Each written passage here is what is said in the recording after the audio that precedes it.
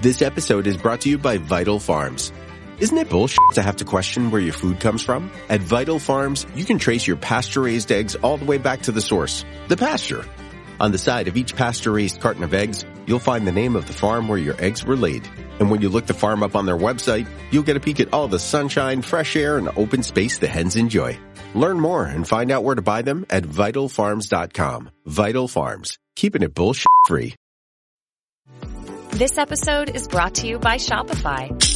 That's the sound of switching your business to Shopify, the global commerce platform that supercharges your selling. Harness the best converting checkout and same intuitive features, trusted apps, and powerful analytics used by the world's leading brands. Stop leaving sales on the table. Discover why millions trust Shopify to build, grow, and run their business. Sign up today for your $1 per month trial period at shopify.com/tech23. This episode is brought to you by Kia's first 3-row all-electric SUV, the Kia EV9, with available all-wheel drive and seating for up to 7 adults, with a 0 to 60 speed that thrills you 1 minute and available reclining lounge seats that unwind you the next. Visit kia.com/EV9 to learn more. Ask your Kia dealer for availability. No system, no matter how advanced, can compensate for all driver error and or driving conditions. Always drive safely. Welcome to the Human Capital Innovations Podcast, your go-to source for personal, professional, and organizational growth and development. We hope you tune in often for all things people management, organizational development and change, organizational leadership, and social impact related. Maximize your personal and organizational potential with Human Capital Innovations Podcast.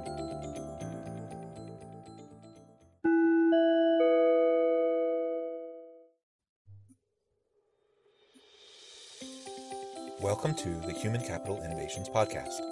In this HCI podcast episode, I talk with Dr. Nanette Miner, who is a leadership development strategist and founder of The Training Doctor, a South Carolina-based consulting firm that helps its clients to prepare today for the organizational leaders they will need tomorrow.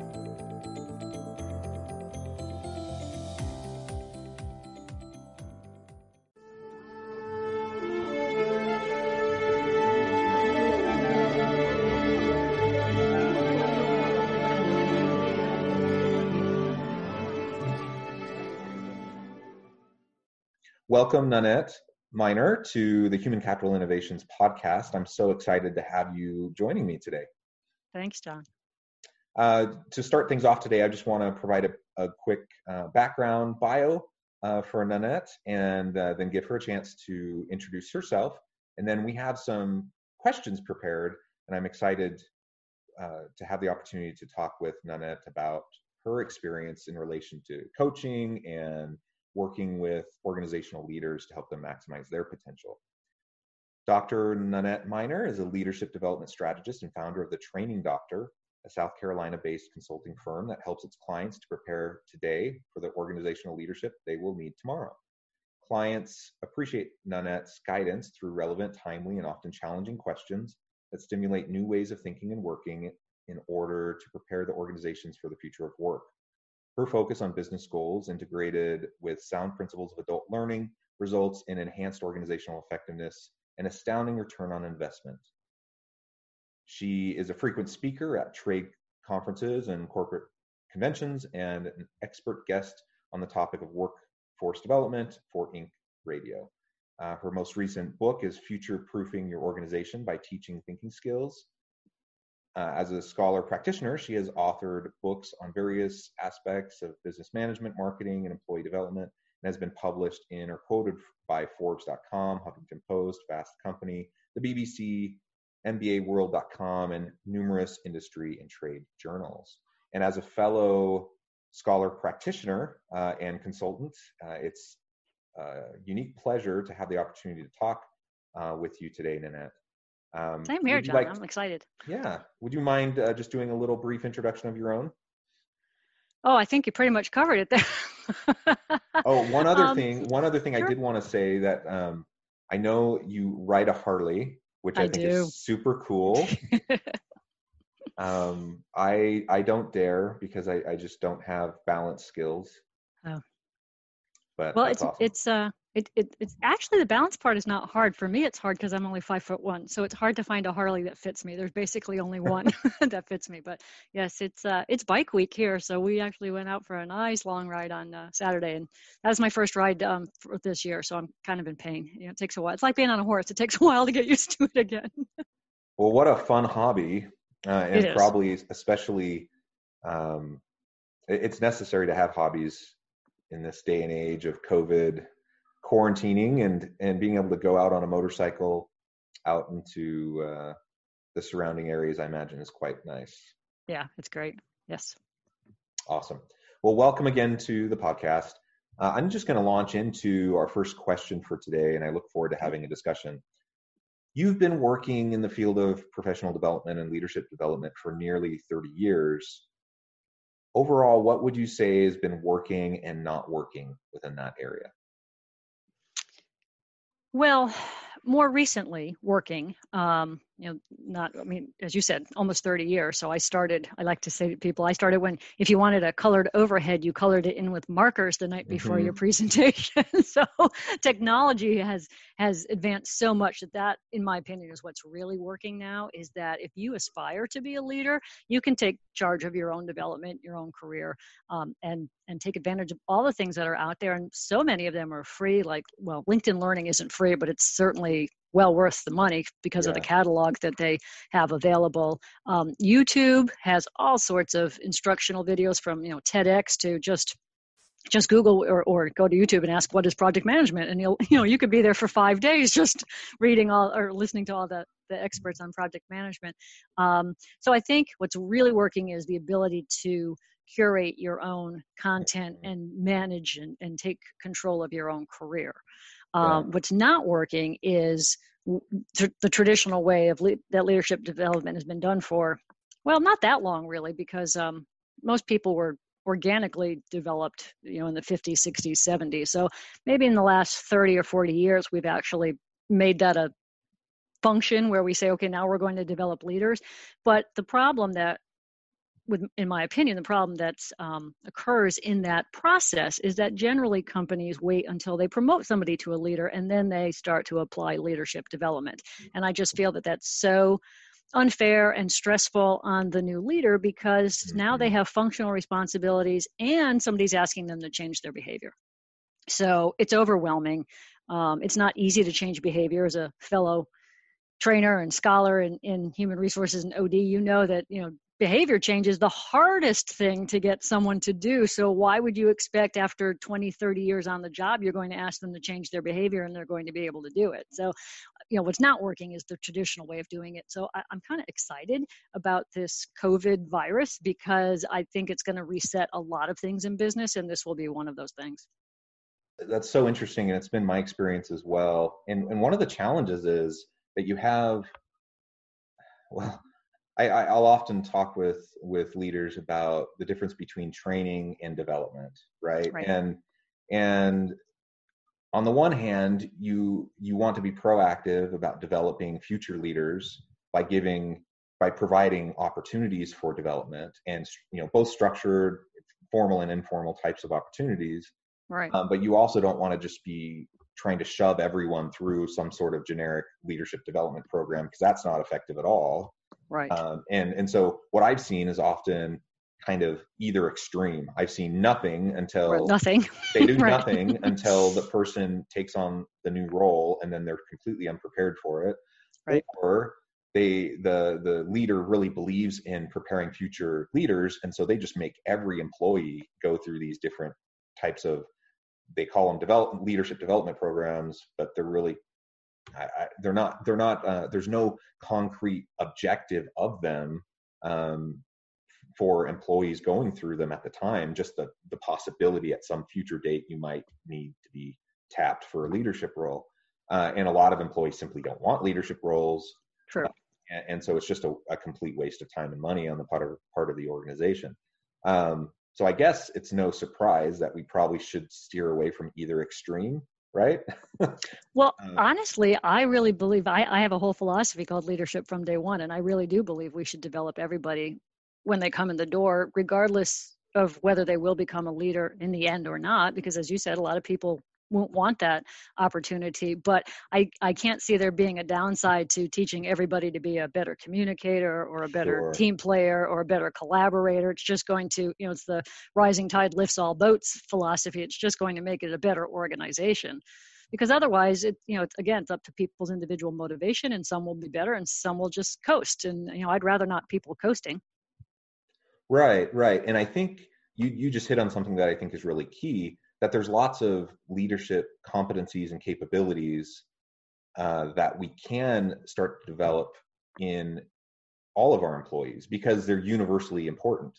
Right. Working effectively in teams, effective listening and communication skills, like that's going to help everybody, regardless of whether they end up being a leader or not. And of course, organizations have formal leaders and they have informal leaders. And so everyone has the opportunity to influence.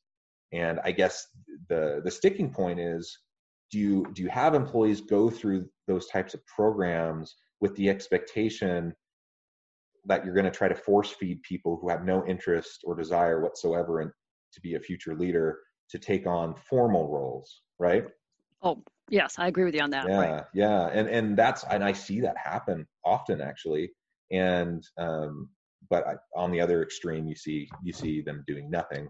And then that's the extreme I always see. Yeah. Yeah. And then people are just completely unprepared. There should be like an exit strategy for the people that get forced into it, that may like, well, let me try it. You should say to them, okay, but like we took a chance on you and said in 90 days, we'll decide if you stay with us. You can say to us in 90 days, this is not for me. I've had a couple of, in my past, when I was an employee, I've had a couple of managers who actually did that too, who got promoted. And then within 3 or 4 months said, I like doing the works. Forget it. I don't want to be the manager.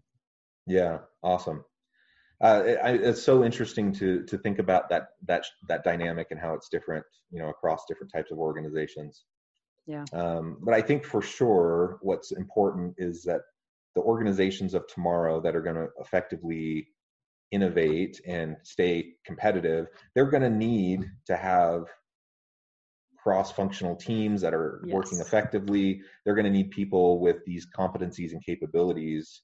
Yes. And you're going to see, we already have seen a flattening of organizational structures, but that's only going to continue in more latticed organizations and integrated organizations. And so there's just so much opportunity to prepare people for that, because frankly, that's not what most people know or what they've seen in the past.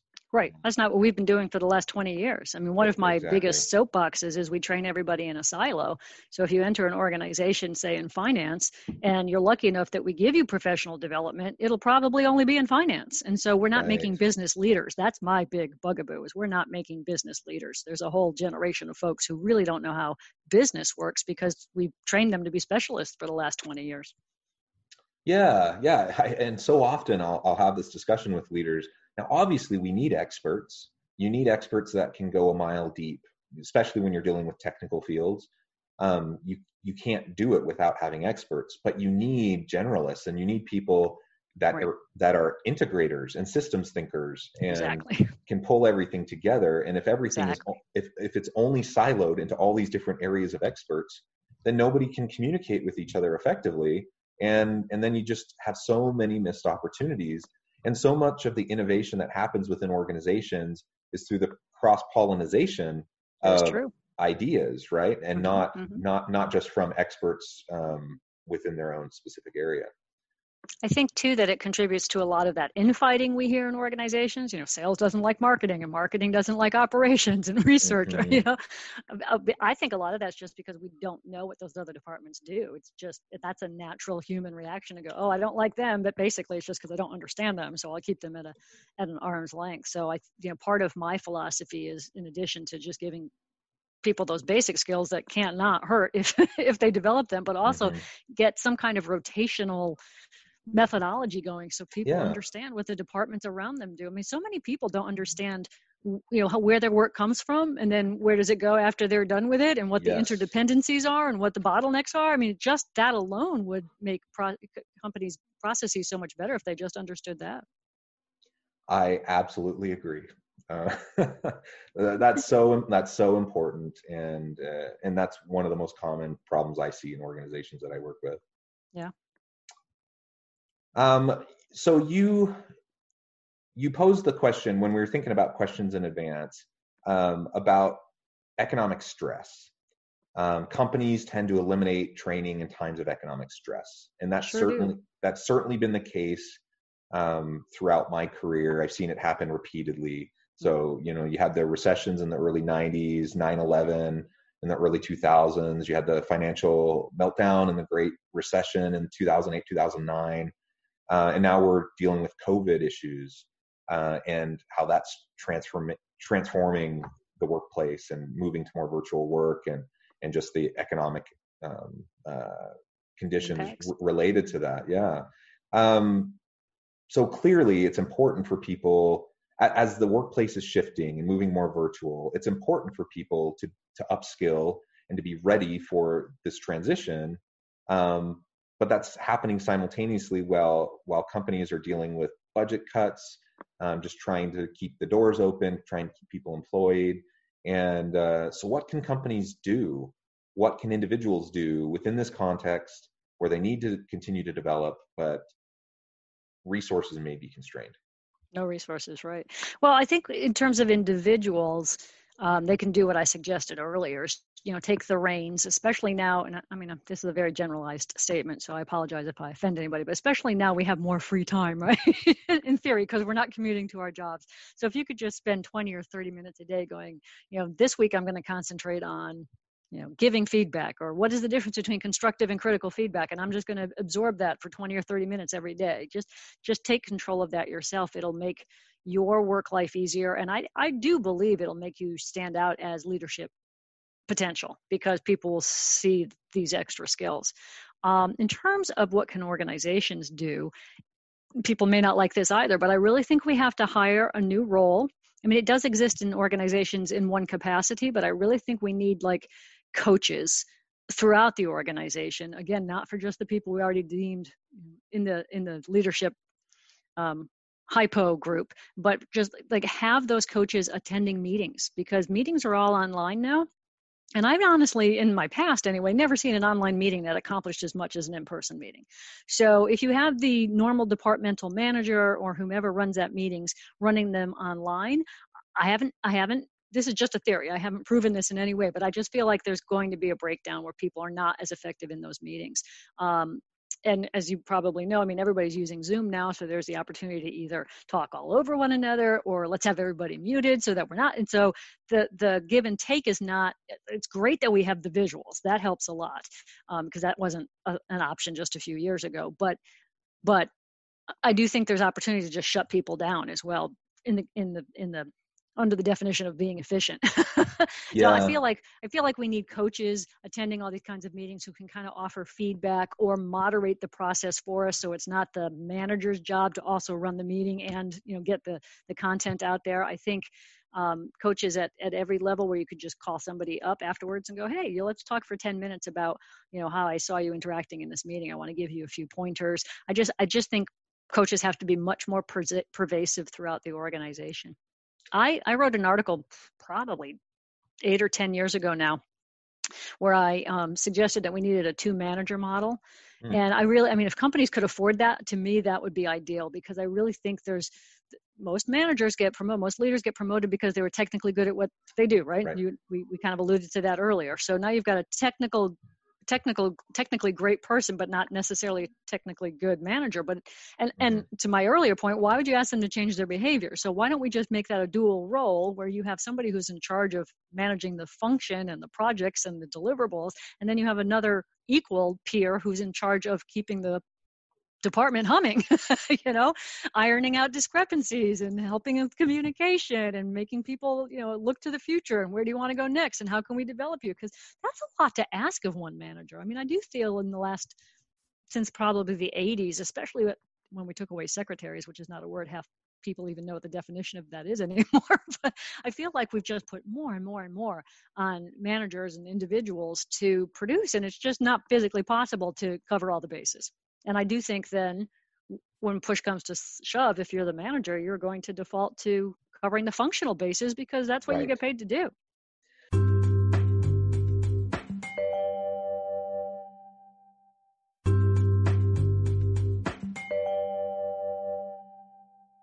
So the people management, the development, the strategic stuff, that often gets pushed to the side just because they're struggling to just get all those functional pieces done day in and day out.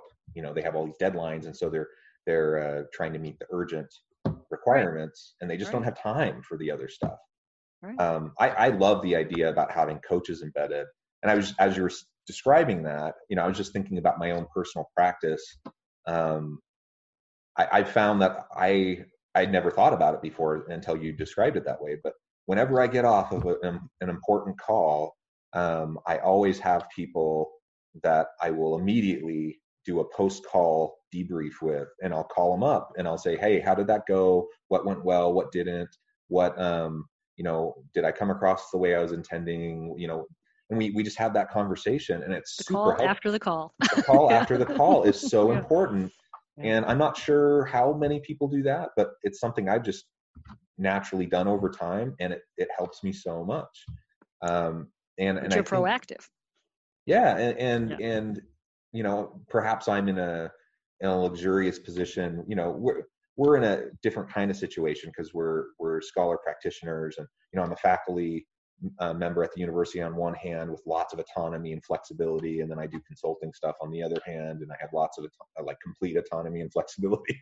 So I acknowledge that I enjoy much more flexibility than the average person, and that's really to your point, is that the average manager doesn't have that. They're just so constantly going from one thing to the next, they don't have time for debrief.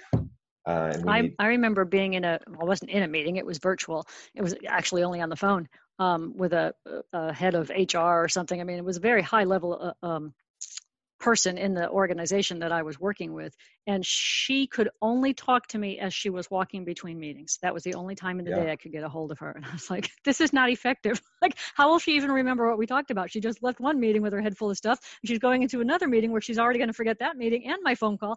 Yeah, I just think we need another role. Yeah. Or we could bring back secretaries, because that would help a lot too. Interesting. Yeah. Yeah. And the other piece that you alluded to a few minutes ago is just in this world of virtual meetings, Zoom, Teams, whatever people are using, is just the idea of Zoom fatigue, right? Yes. On the one hand, it's nice we have this technology, and it's nice that we can still interact. And you already pointed out some of the problems, though, with virtual meetings, in terms of people not being able to necessarily, you don't have the same dynamic, so you don't have the same give and take. Right. But there's already research showing the effect of Zoom fatigue, and it's kind of interesting to me because it actually takes more out of you to go sit in front of your computer for a Zoom meeting than it would take for you to be in an in-person meeting. Yes. For a variety of reasons. And now we're finding ourselves in meeting after meeting after meeting, where you might spend 6 hours straight going from Zoom meeting to Zoom meeting, and that's just mentally exhausting. Mm-hmm. And the role, the impact that has on individuals, leaders, and line workers is tremendous, I think. So it'll be interesting to see how that develops over time. Yeah, I think there's going to be a fast backlash on that. I just saw somebody speaking the other day, and they said, why is every meeting Zoom now? Before it used to be a phone call, and now it's a Zoom meeting for no reason. We could still accomplish it in the phone call. It's even can I just get off the camera, please? Yeah, or email still works, right? There's a lot of things that you can just accomplish through a quick email. And now I find that people are like, let's even if it's for 5 minutes, let's jump on a Zoom meeting, instead of just shooting an email. I'm like, or like you said, a phone call. Either way, sometimes that's just better. So my director of operations and I are about 600 miles apart, and so we're on Skype all day long. But we will ask permissions, may I call you? Is it okay if I interrupt you for 10 or 15 minutes, because we're head down, we're doing work? And you're right, those meetings can be so disruptive. Or sometimes we have this code where we go ding. It's ringing the doorbell, ding. Can I interrupt you? And if the other person doesn't answer, we don't interrupt them. So we know we I guess that's a working rapport where we trust the other person is not purposely ignoring us. There's a good reason they're ignoring us. Right. Yeah, that's great. But my point is, we reserve the important stuff for like, I have to talk this thing through with you, and I only need 5 minutes. Is that okay? But we still ask permission first. We don't just assume Yep. you're going to be willing to get on camera with me or whatever. Yep. One more quick question, and we'll wrap things up for today. This is, perhaps the most important question of all. If you had to just pick one skill that every leader in business should master, well, really every leader, regardless of whether it's business or whatever organizational context, one skill that every leader should master, what would it be and why? Well, I think we've already alluded to that too, or covered it. It is, I mean, my mindset is business. And so that would be a generalist, which I guess is not one skill. I guess that's a myriad of skills. But when I think leader, I think above a managerial level. I think somebody who's steering the ship, not somebody who's executing. So, a leader is more like the captain of the ship. They're not the person who's actually in the wheelhouse or rowing it, or, the navigator. They're overseeing all those people. So when I say leader, that's kind of the image that I have. Mm-hmm. And so what we were talking about earlier, where we've put people in silos for so long, and we have these we don't understand where the work comes from or where it goes to or what our deliverables really do in the end. There's no way you're going to run a meeting. There's no way you're going to run a business if you don't understand that. So I think if you truly aspire to be not necessarily the CEO, but somebody, above a managerial level, you really have to immerse yourself in business, which again, you can do easily. Like one of the things I love to do is listen to business podcasts, which, I'm just a geek. My daughter the other day said, do you have any magazines? I'm trying to make a collage. And I'm like, would you like Inc. or Harvard Business Review? Because that's like the only magazines I have. But, when I'm walking my dog, I'm listening to business podcasts, and to me, they're energizing. The notes app in my phone is so full of notes. It's unbelievable, because as I'm walking, I'll pause the podcast and then I'll record myself and like, that's a good idea. I could write an article on that. I should, look that term up. I don't know what that means. Like, I'm just constantly immersing myself in business.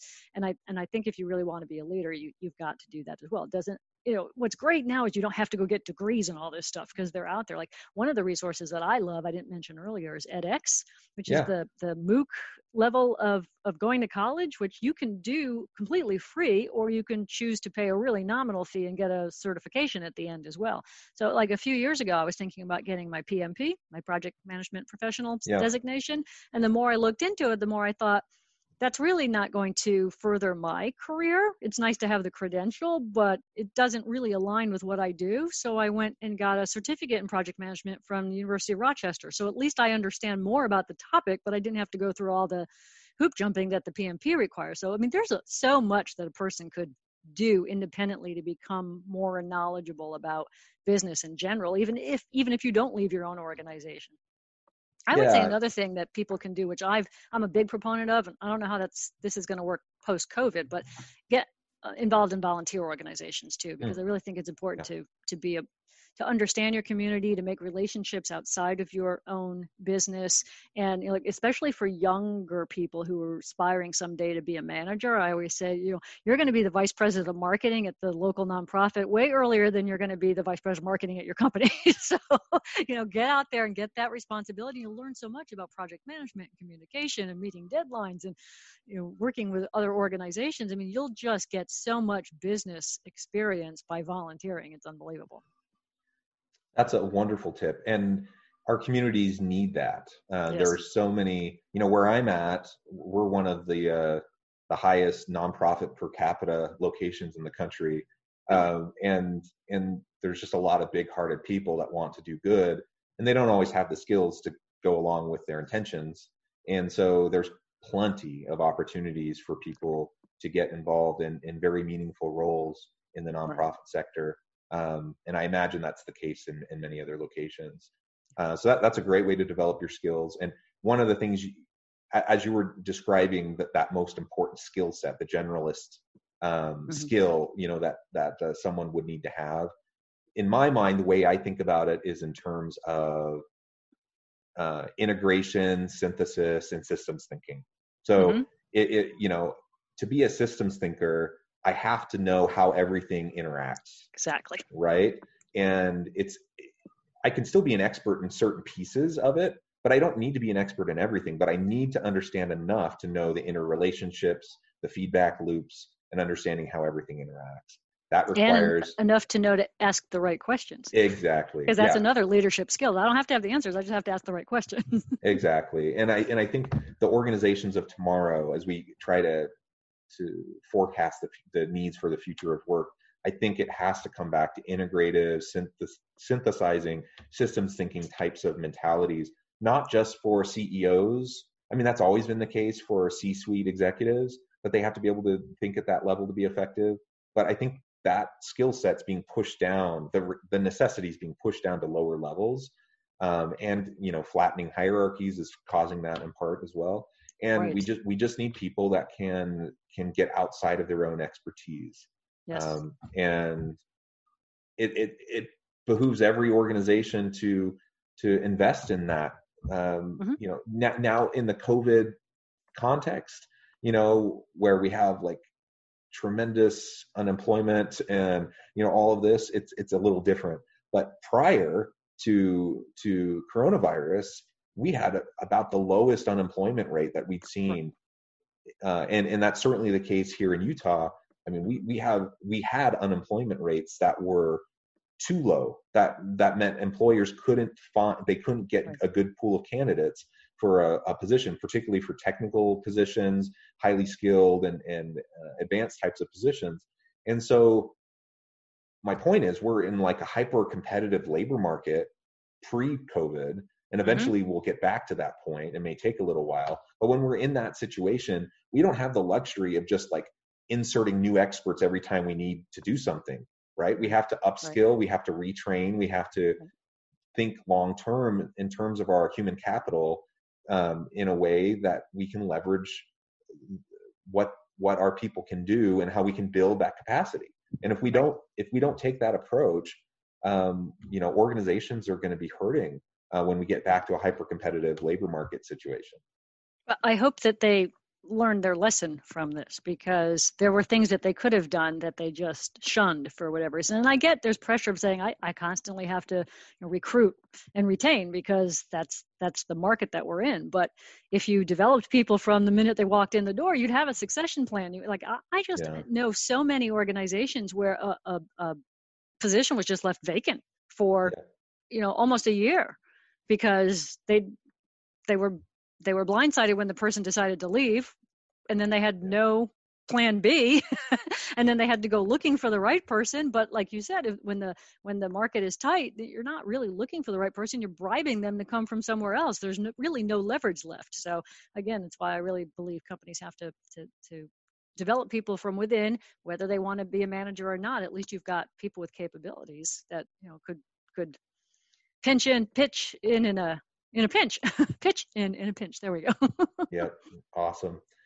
Well, Nanette, thank you again for joining us. I think we're out of time for today, but it's been a pleasure talking with you, and I hope to have you back in the future. That'd be great. To chat about related issues, and I think there's so much depth here in what we've been discussing that a half hour just simply doesn't allow for a full examination of. But I hope to have you back, and thanks again for joining us. And I encourage all of the HCI podcast listenership to go look up Nanette and the Training Doctor, and learn a little bit more about what her organization is doing, and if it might be a good fit for what you need help with. Thank you. So thank you, and have a great week. Thanks, John. Bye-bye.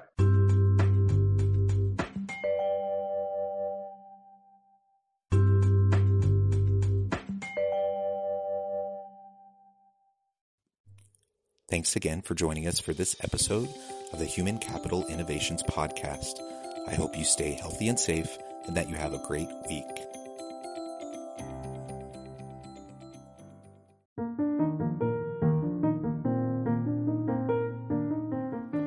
Check out our new weekly LinkedIn newsletter, Alchemizing Human Capital, exploring industry trends via original research and interviews with executives and thought leaders from across the globe. We look forward to having you join us.